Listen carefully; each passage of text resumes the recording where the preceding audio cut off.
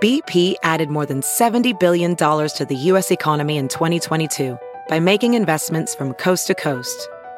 Investments like building charging hubs for fleets of electric buses in California and starting up new infrastructure in the Gulf of Mexico. It's and, not or. See what doing both means for energy nationwide at bp.com/investing in America.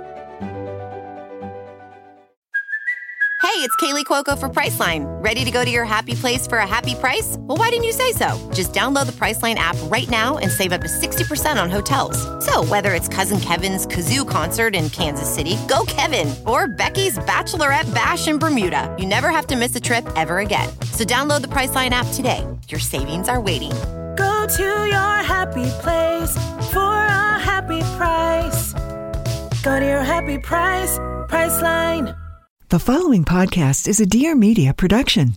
Hi, I'm Caroline Stanbury, and I am divorced, not dead. Fresh off the back of my divorce, I'm bringing real stories, real life, real talk on all things that aren't said. Why do we put so much pressure on ourselves for the happily ever after? Does our love story really have to be one great lengthy novel, or can we be happy with a book of short but exciting love stories? I guess we'll find out on Divorced Not Dead, and lucky me, you'll be joining me for the journey, so buckle up.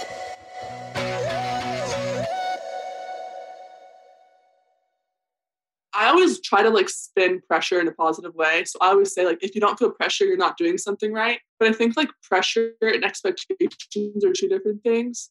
So I'm totally fine with feeling pressure and feeling nervous. But then expectations are people wanting you to do well, but it's also if you don't do well, then there's something wrong with you. And it's not necessarily a standard you put on yourself, it's what someone else puts on you. And so that was tough. Hey everybody, and welcome to Real Pod. I'm Victoria Garrick, former D1 athlete and mental health and body image advocate. Every Wednesday, I'll be bringing you awesome guests, weekly inspiration, and the realest conversations around everything and anything. Now let's get real.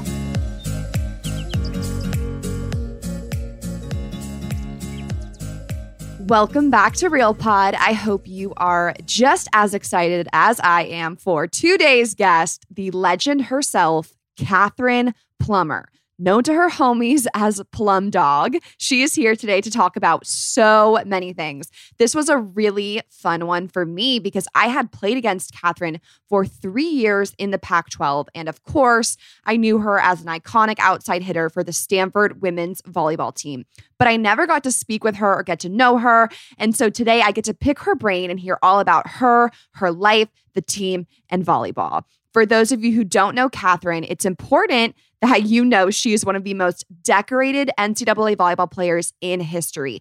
She led her Stanford team to 3 NCAA Division I championship titles, was named the NCAA Player of the Year 2 years in a row, and Kathryn is the only player in history to win FIVB World Championship medals in both indoor and beach volleyball. So yes, we worship. We are going to talk about pressure. We are going to talk about mental health. We are going to talk about playing for a natty. Kathryn's even going to reveal the food she ate before every championship win, which will 100% shock you, and so much more. So get ready to hear Kathryn as she gets as real and raw as ever in this episode of Real Pod. Help me give it up one more time for the amazing Kathryn Plummer.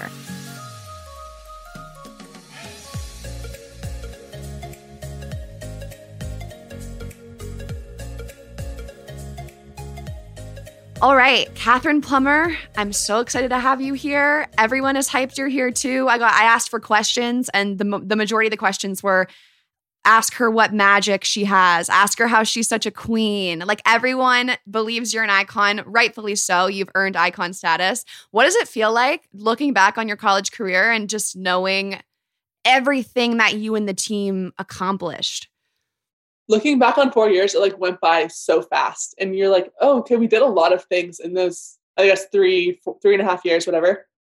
But it's oh my goodness. It didn't feel like we had that much success or that we had a bunch of awards on our team or whatever. But then you look back on it and you see the national championships and all the All-Americans and the awards. And you're wow, our team was good. Like, well, it didn't like, feel like that, no. You're like, we had the best libero in the nation, the best setter, we had the best middles, we had the best outside, which is myself. Like, it was insane. And I'm hyped because I'm such a volleyball nerd and like a volleyball fan.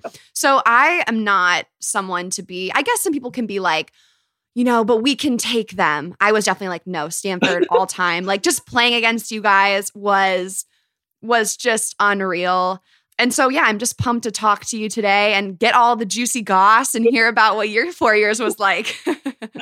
Full of gossip if you want it, but I don't know if you want all of it. Oh, I want all of the gossip. We can just start. Actually, one of my questions was going to be, what was your favorite team of the 4 years? We can start there, and then I'm sure we'll dive into stories. That's a tough one. But I would say, honestly, this last one, I think, just because we were like seniors and like we took a bunch of leadership responsibility, but also like the freshmen were so goofy and like fun. Like what we felt, everybody else was like, that's how you guys were at like when you were freshmen. And I'm like, I was that weird. I was that goofy.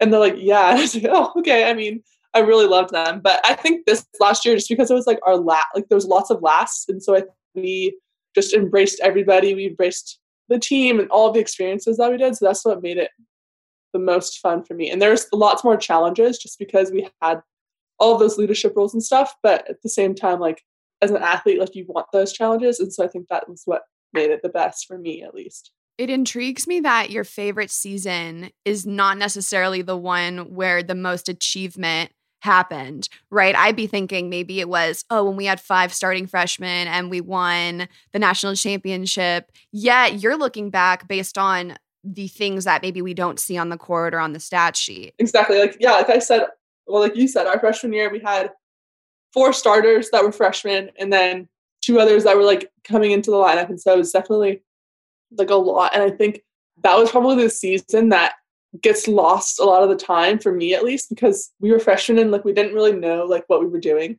And we didn't understand like the enormity of it or like what having 4 freshmen on the court meant or what that meant for other teams. And so like it didn't like really seem like that big of a deal to me. And so I don't think I like grasped it. Was it like ignorance is bliss kind of? Yes, definitely. Like we were very, very naive. Like we got to like the final match and like, oh, like this is really cool. And we like didn't understand it. But now like my senior year, like we totally understood that. And because we got to the final match with like all of the challenges that happened that whole year, it just that much sweeter to me. I relate, and I'm not trying to compare this to you guys winning a natty, but my freshman year, we were number 1 in the country. I'm a year ahead of you, so you weren't in college yet, right? And we just won like every single game in the conference. And I was just like, good game. It was always positive. Yeah. And then my sophomore year, we didn't have Sam. We were suddenly losing every game. And I was like, wait, this sucks. Yeah. I'm like, I thought we just win all the time. Like you come in as a freshman and you just kind of do what they tell you to do. And then you realize how much harder it is. When did you feel yourself make a switch where you finally realized, or maybe you had that come to moment of, oh, this is hard? Because it's interesting how some athletes can excel at an extremely high level and not even be aware of it. And then once that awareness comes in, it's almost harder to stay at that level. I completely agree. So my freshman year, we started off like really shaky. We lost like 7 games in that season. So we lost, I think throughout my whole career, we lost like 9 or 10 and 7 of them came my freshman year. Weren't you setting in the beginning of that too? I was playing opposite. Thank God I wasn't setting. That would have been it. That would have made us even worse.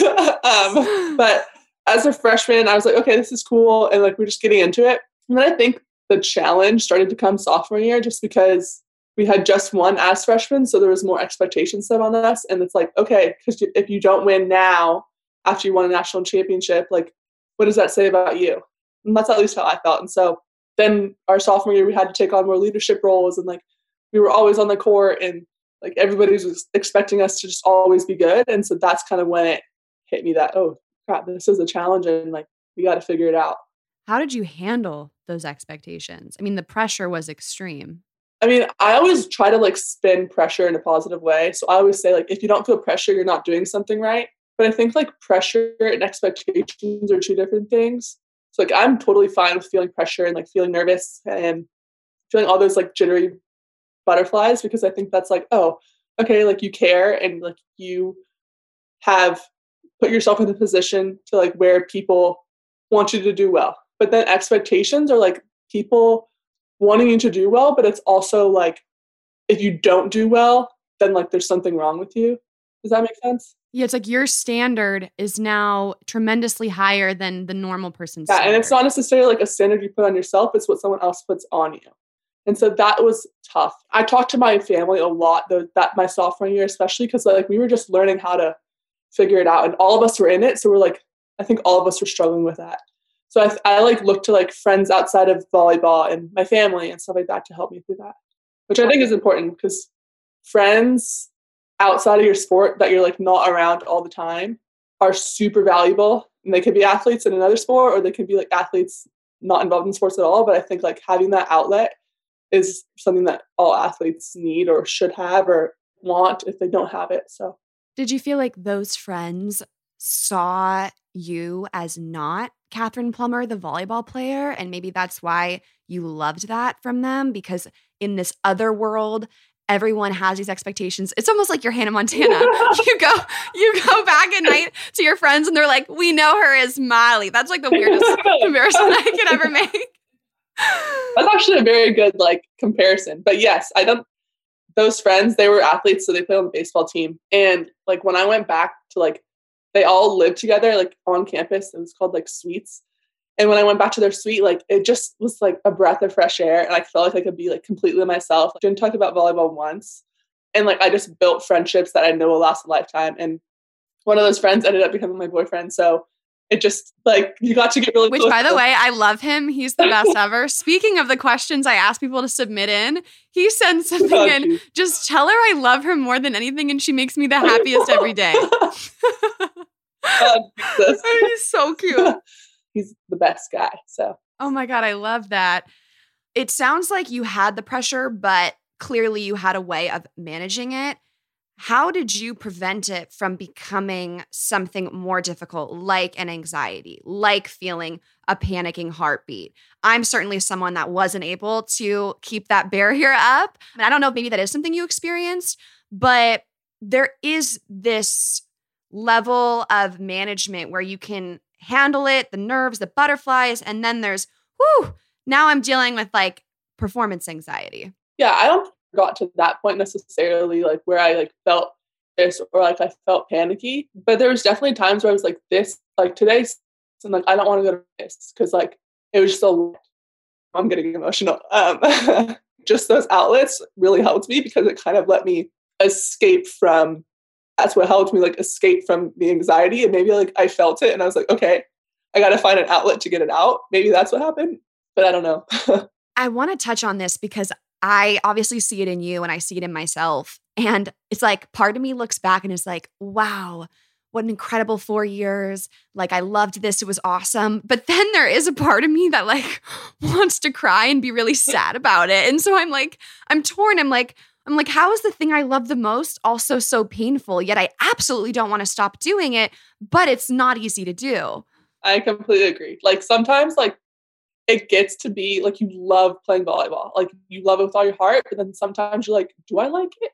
Like, does that make sense? You're like, this takes up so much of my life. Like, what would I be doing without it? Like you kind of like start thinking about that, but then you're like, okay, but like I have practice tomorrow and I love it. And so there's like a back and forth. The biggest help I think student athletes can have is things outside of our sport, because so much of our time is consumed by practice and by the scouting report and by the team group text and it's just like having that escape is so important. What year did you realize that aspect, and let's call it self-care, right? Like having that extra part of your life was important to your routine? Yeah, I think end of my sophomore year, we're on the quarter system. So season is like all through fall, and then we have winter and spring. And so I think like winter, that became important to me. Like when we were kind of doing like the 8 hours a week, but I was also playing beach during the winter. Oh yeah, you guys did that. That's an animal. Yeah. Did you even have a choice? I would have been like, absolutely not. Yeah. And I loved beach. And so after my sophomore year, I stopped because I was just like, I need to focus on indoor. But honestly, I think that sophomore year, it helps me kind of like regroup from indoor and all of those expectations and like outward, I guess, pressures. But I think trying to find an outlet, I got into like watching other sports on YouTube. Like literally I would watch gymnastics on YouTube until like 12:30, just because I thought it was so cool. Like other things on YouTube, I'm obsessed with James Charles, and I know you are too. Oh my God, yes. Did you see my thing the other day? I'm obsessed. And like Jeffree Star and all of those makeup gurus. So like I got into that. So I think I've hung out with my friends. I like talked with my family like every day. And I started like getting into other things. And so that's kind of what helped me. How did you handle all the statistics and the metrics and the percentages and all of those? Because it was always, I mean, I know this just from being in the Pac-12, was like Kathryn Plummer hits this percentage. Kathryn Plummer with 36 kills. Kathryn Plummer, like, did that get in your head at all? Did you actively go into games thinking, oh, I want to win player of the week. I want to do this. How did you handle that? Because at least as a libero, I was always worried about my stats. Yeah, I think it started more my sophomore year because freshman year, like I said, I was just like very naive. And then sophomore year, like I became one of the go-to players. And so like after I made an error, I was like, okay, that's like, I've had 5 attempts. I got 3 kills and now I have an error. So now I'm like 2 for 5. And that would literally be going through my head like during the game. And I'm like, Kathryn, get your stuff together. Like you have to hit this percentage. Like in order to be considered like a good outside, you have to hit 250 or above and all this stuff. And it's like, I don't think I would, even if I hit lower, like I wasn't going to not play like the next game because like they had complete trust in me. But at the same time, I was like, if you don't do this, like you might not play. And so that kind of went through my head. I was definitely like into stats, and it's mostly with like attacking because passing is a whole nother story. Like if I had a bad game in passing, I was like, oh, okay. I don't know what to tell you. But like I feel like attacking was like completely in my control, and I was definitely like keeping track in my head. And I think that happened like sophomore and junior year. And then senior year, when I was out, I was like, that doesn't really matter at all.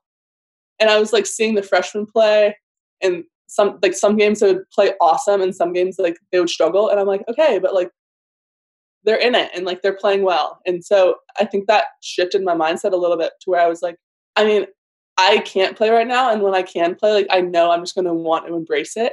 And that's what happened for me. And so like my senior year, when I actually got to play again, I was like, this is so much fun. And I don't think I've ever smiled as much or like talked as much on the court or anything. Like when I got down that like barrier of, okay, whatever your attacking percentage is what like makes you a good volleyball player, like I loved it even more. Knowing that this senior year where it seemed a little more lax for you was the one you look at with like probably the most joy, what were the seasons like? And we can even hone in on like 1 or 2 in securing the bag and winning the national championship. I don't know how things ran at Stanford. I would love to know. I would love to know like what the secrets are. At least at USC, when we were our best team, it was a tight ship. Like you were not forgetting a knee pad. We were wearing the same color shirt. Like it was march in a line and no one be out of beat. And that's how we had to play. And we were winning. But as a result, little Victoria Garrick got anxiety.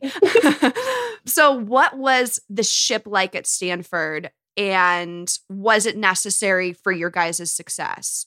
I think the ship was pretty similar. Like we like wore the same color practice shirt and like everybody showed up to weights. And if you like had class up to weights, like we would like start without you and then you have to like hustle up to make it up.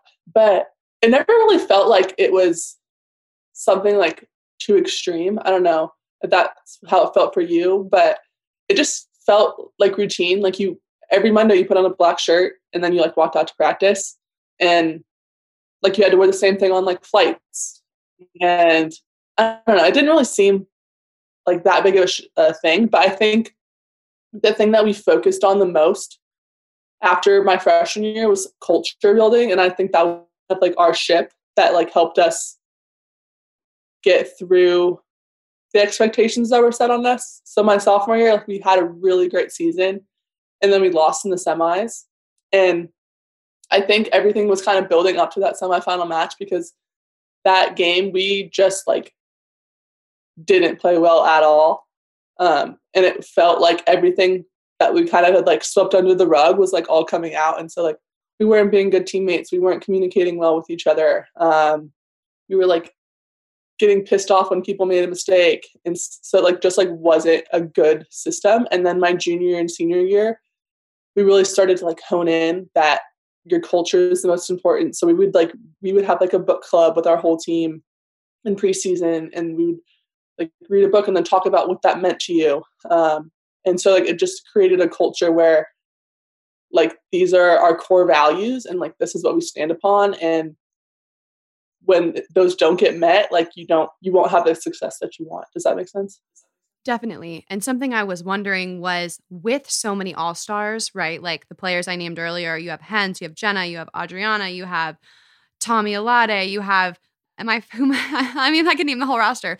Was everyone coming and giving it 100% every single day? Like, was that culture, we are the best, so we're going to show up and play the best? And is that why maybe you're saying any little mistakes or lack of effort here and there was so seen because the level of play around you was so elite? I think that's like a yes and a no question. So the level was like always like you came to practice and you wanted to like beat out people. And like when you were on like the B side, like you like wanted to earn a spot. That's like just how we went about it.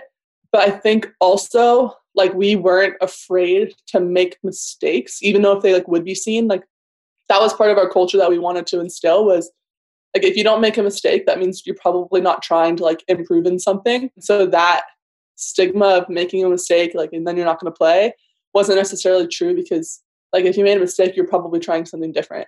And if like you made the same mistake over and over, then our coaches would be like, okay, Kat, like hone it in a little bit. Like you got it. We still have to play. At the same time, that was very open and necessary for our growth as a team. That's so important, because the freedom to make a mistake can allow, I think, a player's ceiling to be much higher and much greater than if they're not allowed to make a mistake. Sadly, ours was the opposite. I think like if we like when we made a mistake, we still like got on each other. And then if you made the mistake, you're like, okay, like I'm trying to work on this. And then like once you told someone like I'm trying to like not take this step to my right, and then you did it, or you didn't do it, but it like didn't work out. You're like, okay, like I understand like what's happening and like what you're trying to do. But I think it helps like when if you tell your teammates like this is what I'm trying to do, and I'm sorry if it doesn't work out. I hope you are enjoying this episode with Kathryn Plummer. Speaking of college volleyball, I wanted to remind you guys that my official merch is available right now on victoriagarrick.com/merch. You can actually order a signature jersey-styled t-shirt that has the number I wore as a college volleyball player if you want to rep me and rep those memories. And there are also 2 hoodies available that signify my #RealPost movement. So you can head to victoriagarrick.com/merch right now to order your official merch. I would so appreciate it. I'm so grateful for your support. And if you order a piece or you order all of them, make sure you take a picture, tag me. I would love to like, comment, and see you rocking the merch. All right. Thank you so much. And I will bring us right back to the episode to hear the rest of this interview with Kathryn right now. Something else we've connected on in the past, which I thought was so cool, was when I first started The Hidden Opponent, my nonprofit for mental health. I reached out to you. We didn't even know each other that well. And I asked if you would send me a video for this movement. And I didn't even know if you would do it, because it's about mental health and you never know what people think. And I shot my shot and you were like, of course. And you sent me this video. And it was the coolest thing, because obviously I admire your play. I think you have incredible impact in the college volleyball community. And now you're going to go on and do the same professionally. And to see you be so down to support that, I thought was awesome. And I want to follow that up, I guess, with this question of, it doesn't, and people being in this video, it doesn't mean like you've struggled with anything or whatnot. It just means you support this movement for athletes. And what was it, maybe experiences you've had with teammates or athletes you've seen in the news that you look up to, that made you someone that wanted to be a voice and a part of the student athlete mental health mission?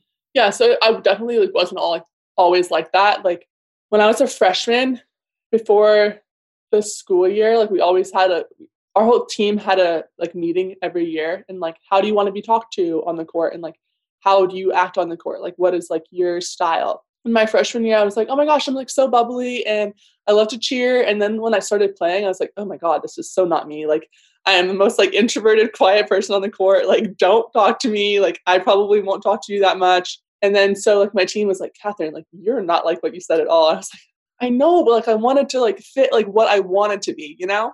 And like that, but that just didn't work for me. And so I was like, I can't be that person for you guys. I'm really sorry.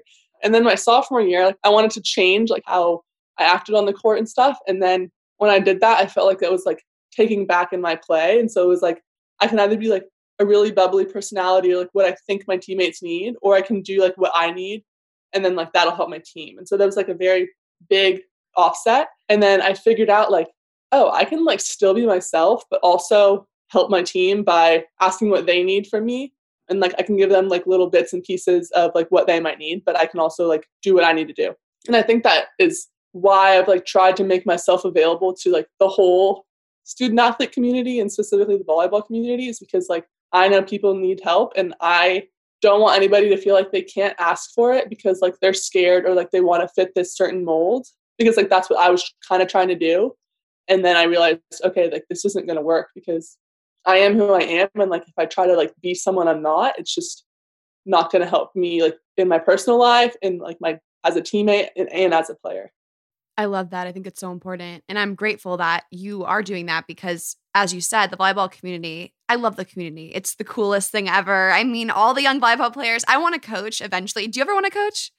I've thought about it, but I don't know. I've coached like a club team before and that was really fun, but I don't know if I could like do it for a long time. Yeah, not intensely. I'm imagining like kicking and screaming vibes. Like I'm Will Ferrell, put me in the tracksuit. That's what I want to do. Like I'm like 45. I'm down. Because you know so many people were looking to you and you had the expectations, did you ever feel like it was that much harder for you to ask for help or say, yeah, I made a mistake, or I'm not perfect here, because the expectation was you should be, you're Kathryn Plummer? Yeah, I think that end of my junior season, I like started to embrace the fact that like my teammates don't give a crap like if I make a mistake, and like I'm putting that on me.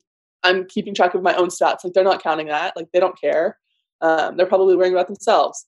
And so I think I learned that asking for help is going to help you in the long run. And then that will establish a culture where your teammates are open to asking you for help. And so it's like a back and forth. And so if someone was ever feeling in the position that I was feeling where like I can't talk to anybody because like I'm supposed to be like the person that gets all the kills. If anybody's ever like that, like I know that won't create a good team. And so I tried to like open up and be like, okay, like, can you help me with this seam? Or like, what do you see on the other side of the court? Or after practice, like, hey, can you just like get a coffee with me? I think that was important to learn. And then in my senior year, that just grew exponentially because I was kind of like coming back from not playing for a while. And so like I needed more help because I was like, oh crap, this ball seems like it's coming way faster right now. Or like this block seems way bigger than it did before. And so like, I think just instilling that confidence in each other that like, yeah, I'm open to asking for help and like, you can ask me, was really important for our whole team. So you have mental health and you have mental toughness, and there's a fine line between the two. On the days when you needed to tap into that mental toughness, so when you wake up and you have an exam and you feel the weight of the world and you have practice and you have a walkthrough and then the games tomorrow, how did you get up and do it? What were things you called on? What did you say to yourself? Because there are many, many days as student athletes where you don't want to do it. That's very, very true. Some days I was like, I can't do it. When you wake up and you're like, I have literally no idea. And then it's like 10 p.m. and you're like, I did it. Those are the day, like off days. So we always had an off day on like usually Monday. And like I usually had class like in the mornings. And so after that, probably after like 12:30, I had nothing to do. And I was like, where did the time go? But like also like I didn't do anything with my life with wasn't for volleyball. But yeah, some of those days were really tough. And honestly, like I think what motivated me was that I had class, and like if I was the type of person that like even if the class was recorded, I like didn't learn well if I like, watched a screen. So I like wanted to be in class most of the time. There's some exceptions, but I was just like, okay, I have to do this because like if I don't, like I'll hurt myself later. And another key thing at Stanford was like we got breakfast was like our training table, and so like you had to show up, and so that was also like an external factor that was like, oh God, we have to go. Honestly, like a lot of external things like outside of my mind were what got me like to be like mentally tough a lot of those days, because I had to show up. And if I didn't have to show up, I think I'm like really into music. And so like looking forward to listening to a song on the drive to class or something like that. I think that would help. That helped me a lot. Ooh, what's your go-to hype song that gets you in that mood? Like, I'm not really like a hype person. Like I'm not like in your face. I really like country music, and like I can listen to any country song and it'll just like get me in a good mood. So I feel like like most country songs like tell a story, and then you like kind of follow along. That's kind of what got me up in the mornings most days. I love that. It doesn't have to be a hype song, because sometimes that energy, like you said, the way you play on the court is calmer, smoother, less bubbly, less chatty. That music is going to put you in a mindset that's not optimal for your performance. Definitely. Focusing in on some of these greater moments like the national championship game, what was your mentality going into those games? The things you maybe said to yourself to feel prepared or feel confident, especially knowing the stakes. What were some of those things you did? So my freshman year, honestly, I had like no clue what was going on. Like there was literally nothing going on in my head. Like, oh, it's just like we're playing Texas in the national championship. Like my friends and family are here. And then my junior year, it was bigger just because like we had lost the year before, and so everybody was expecting us to like do well. And I think for me, like scouting reports and like I'm a very like analytical person. So if you give me like numbers and like information, I like grab onto it and hold on to it. And so I just memorized what every player was going to do. This is all their offense. This is what they're going to do in every rotation. And so those are the things that like went through my mind before my junior and senior year, honestly. And I think my senior year, I took on even a bigger role in that because I like helped our freshmen kind of get into that mode, because as a freshman, I knew I wasn't like that. And so I was like, I'm trying to help you. Like you have to watch these scouting reports and like, you have to like understand, because if you need to go in, like we're counting on you. And so I think those are important things. And then before all of the national championships we won, I'm like very superstitious. So my freshman, junior, and senior year, I had a cheeseburger before all the national championships, and my sophomore year I didn't. Snaps! I love this for the body image community. Cheeseburgers before national championship game. I mean, I'm not like advocating that you probably should have a cheeseburger, but like it's what I did, and I'm like really superstitious. In my sophomore year, I didn't, and we didn't go to the national championship, and I was like, oh my gosh.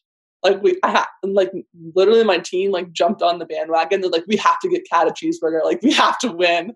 And so like that's what happened, and we went with it.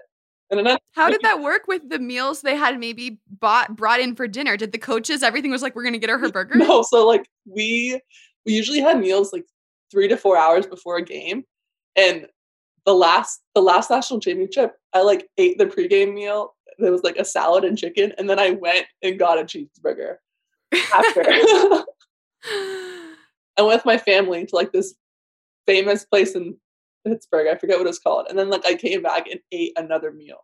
But it was just my thing, and I did it. I'm imagining all of the like 12-year-old volleyball players who are like demanding cheeseburgers from their parents now because they've heard you say this. And honestly, at the place, there's like, because around national championships, like a bunch of little kids come and like watch, like little girls come to watch. And there was so many little girls at that restaurant, and they're like, what the heck is she doing here? And I was like, hi guys, I'm just eating over here with my cheeseburger. Oh my God, I love that. I was superstitious as well, but it ended up veering into my anxiety, which made it almost worse for me because I was already anxious. And then I was like, if I don't eat the cheeseburger, like I would have been. So I had superstitions freshman year, sophomore year, and then I forced myself to veer. But I think if I would have known you were doing it with the results you guys were having, I would have been right on board. Whatever you have to do it. I love that. What else do you think separated your team from all of the other teams in the nation? What was the secret sauce? Please tell me the secret sauce. I think like our practices, like, yes, we came and competed and like we like worked really hard, but yes, we also made mistakes, but like we were like so goofy and we took it seriously, but like sometimes from the outside, like you wouldn't think we're taking it seriously. Does that make sense? So you guys were having fun. Yeah, a lot of fun. Like, and we didn't like, yeah, we like knew we were good and like knew like what we could do. But at the same time, we're like, okay, like, let's go to practice. Most of the time. Sometimes it was like, okay, like, let's go to practice. This isn't going to be a fun day. But most of the time it's like, okay, like I enjoy practice. And I think that was kind of the secret sauce, is that most of our team just like really liked volleyball. And I know that's not always common. Some people just like are there because they got a scholarship, or like they're there because people want them to play. But that wasn't my experience at all. I guess I'm a little confused. I want to dive in more because this sounds a little bit different than the practices are hard, things are stressful, like kind of what we were talking about in the beginning. So what's the happy medium? Yes, practices were hard, and like sometimes like we didn't want to be there, and sometimes it was really tough to like get going, and you would be yourself, but then like someone would joke and it was like for like 5 plays, and then be hard on yourself again, and then someone would crack a joke. Okay. And so there's like a back and forth, I guess, which probably is not that healthy now that I'm looking at it. But I think it like worked for us. I don't know, because all of us were super intense, but all really enjoyed it. So I tried to like find them. But I feel like that is healthy, having a coping mechanism that's unanimous for the team, which is humor. I think that's probably a good thing. Yeah. Honestly, yeah. I think that is if we didn't have that, I think a lot of us like just like wouldn't be happy, or like would be kind of miserable on the court, and like would get inside our heads too much, because a lot of us were very like, we like thought about things way too much. And so like that like little ounce of humor like kind of got us out of it. Can you remember the funniest thing that someone once said, or the moment that it hit the best for you guys? I think this is bad. It came my senior year, and it was like a really hard practice. And like we were playing this game. I honestly forget what it's called, but like you had like each attacker had to get a certain number of kills like in order to move on. And it was just like a grueling game, and everybody knew the ball was going to you. And so like you had like everybody stacked up against you, and then no one even said anything. But like a ball was like rolling in the background, and we're like, Kevin, like watch out, there's a ball. And then he stepped on it and absolutely ate it, like fell on his butt. And we're like, oh my gosh. And honestly, a lot of the funny things, like the really funny things, happened at the end of practice, to where like we couldn't even like continue playing because all of us were laughing so hard. Like one time, one of my teammates, like a serve hit the net and like trickled over, and she was going to get it, but it touched the tape. And so it like hit her butt and like was a perfect pass by her butt. And we're like, oh my gosh. And so we like just had to end practice because we're like, we cannot focus. Like this isn't going to be good and productive. I love that you guys are able to laugh at yourselves. I think the joy of the game is what gets lost for so many players, and holding on to that in the smallest way possible is so important. And it's something I hope more coaches acknowledge and want to cherish as well, because I'm sure you agree with me, like playing 5 minutes of tennis in the beginning of practice just gets me to a place where I'm like, let's serve receive, let's go, baby. Like, whereas if we just walk in and go straight to serve receive, I'm like, bury me. Yeah, I completely agree. And our team like broke up because serve receive is like so mental, and it's just like all you pretty much. Like if you don't get a great pass, it's probably like on you, which is a crappy feeling. And I know you felt it. I felt it. All the passers out there felt it. But like we like broke it up into smaller like sections. And so like we broke it up, and then would like have a game, and we went back to serve receive, and then we would have like another like competitive game. And so that helped me for sure. Because if we just had to pass like all the way, I couldn't do it. I could not do it. Yeah, it definitely depends on the mindset. Like if you're working on technique and no one's statting you, I'm down to pass for an hour. But if I'm getting statted, let's give a breather. On the topic of serve receive, on the topic of Stanford being a libero, I mean, we have to talk about Morgan Hens. She's just so good. What was it like having her in the gym every day? Do you think that made you a better hitter, having someone who could hold their own defending you day in and day out? I mean, she's just godly. Like, do you just watch her play and you're like, how? Yeah. Most of the time, all of us were like, how the heck did she do that? Like a lot of the times, or I guess like a quarter of the time, our coach would like put her on the opposite side as a starter, so like we could like hit against her. And a lot of the times, like 9 out of 10 people, like the ball would go down and it would be like no problem. Her, literally every time you just be like, what the heck? Like, how did she do that? Like that worked on everybody else. And so it definitely, she was like very frustrating to play against just because she like would like expose all of your like shots that you think normally work. And she knew what everybody was doing. And so I was like, oh my God. It's like she had like a little like calendar in the back of her head, like, oh my God, she did that last week. This is what she's going to do on this point. And I was like, what the heck? When she was on the same side as you, she is really intense, but I think that's like what makes her really good. And she holds people very accountable and like will call you out if you don't hold up your end of the bargain, which I really appreciate and admire in a teammate. Yeah. So even though sometimes like it's not necessarily what you want to hear, like you have to hear it. And I think that's what helped us a lot. Especially someone like her definitely probably can do that because she is holding up her side. And I think my biggest thing is if you're playing great, fine, tell me to pick it up. But if you're not playing great, I don't want to hear it. Fix your game and I'll fix my game. And she's definitely someone who you would respect telling other people to, to step it up. On this topic of exposing shots and weakness within the team, were there any weaknesses or big issues that you guys knew was a tender spot for the team, but maybe the rest of the world didn't know?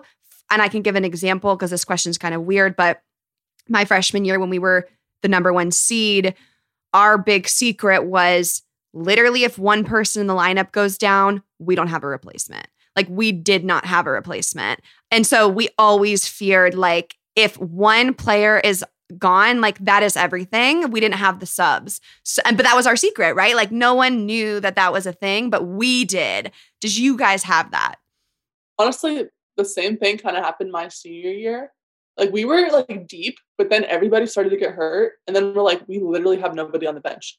Like even if we could like put you in, there's nobody left. Because everybody just kept getting hurt. And my senior year, like Morgan and Megan, like they didn't practice for like 3 weeks, but they were still playing in games. And so like nobody knew that. The one thing I would say, it necessarily wasn't like player wise, I think it was more like personality wise that people didn't necessarily know.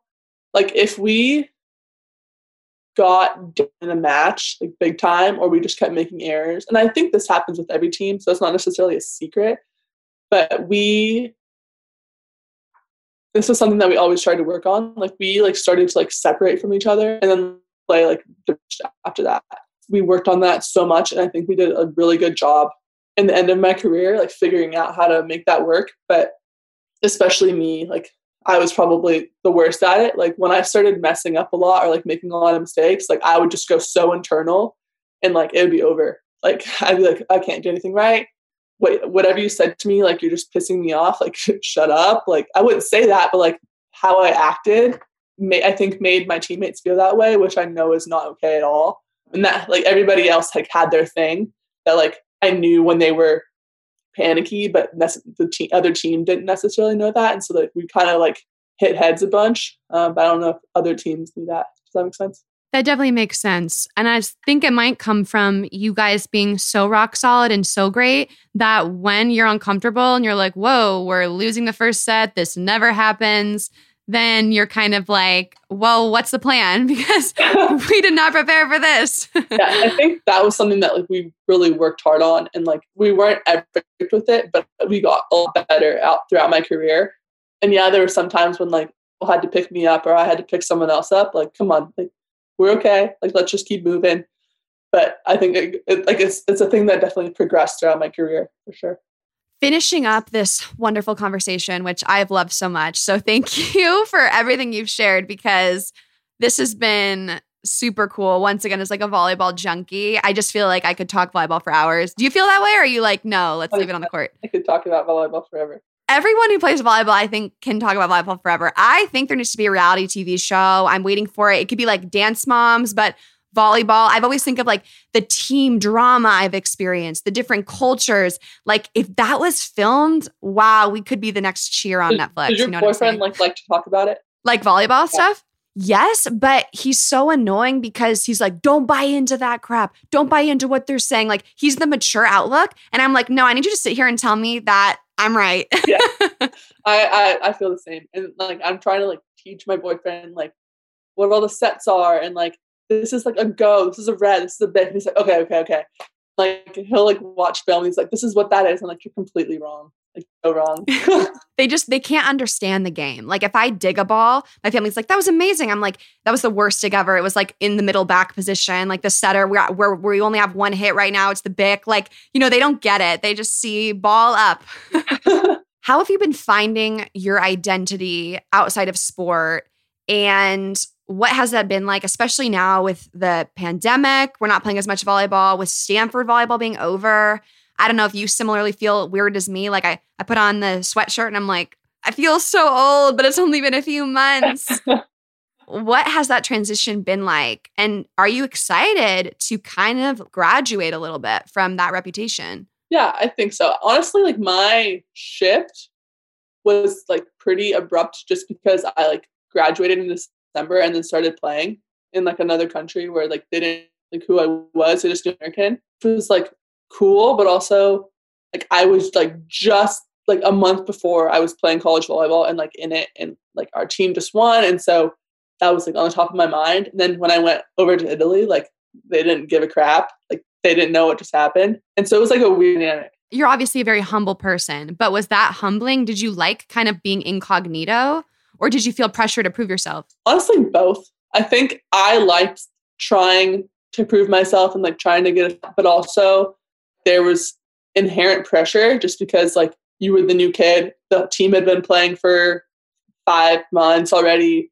Everybody had their spot and like you were kind of trying to like disrupt that. So it like felt a little awkward. You're like, hey, I want to play this game. And so like I got there on like the 17th and I played in a game on the 19th. And it was just like very weird. It felt like I was like disrupting the vibe.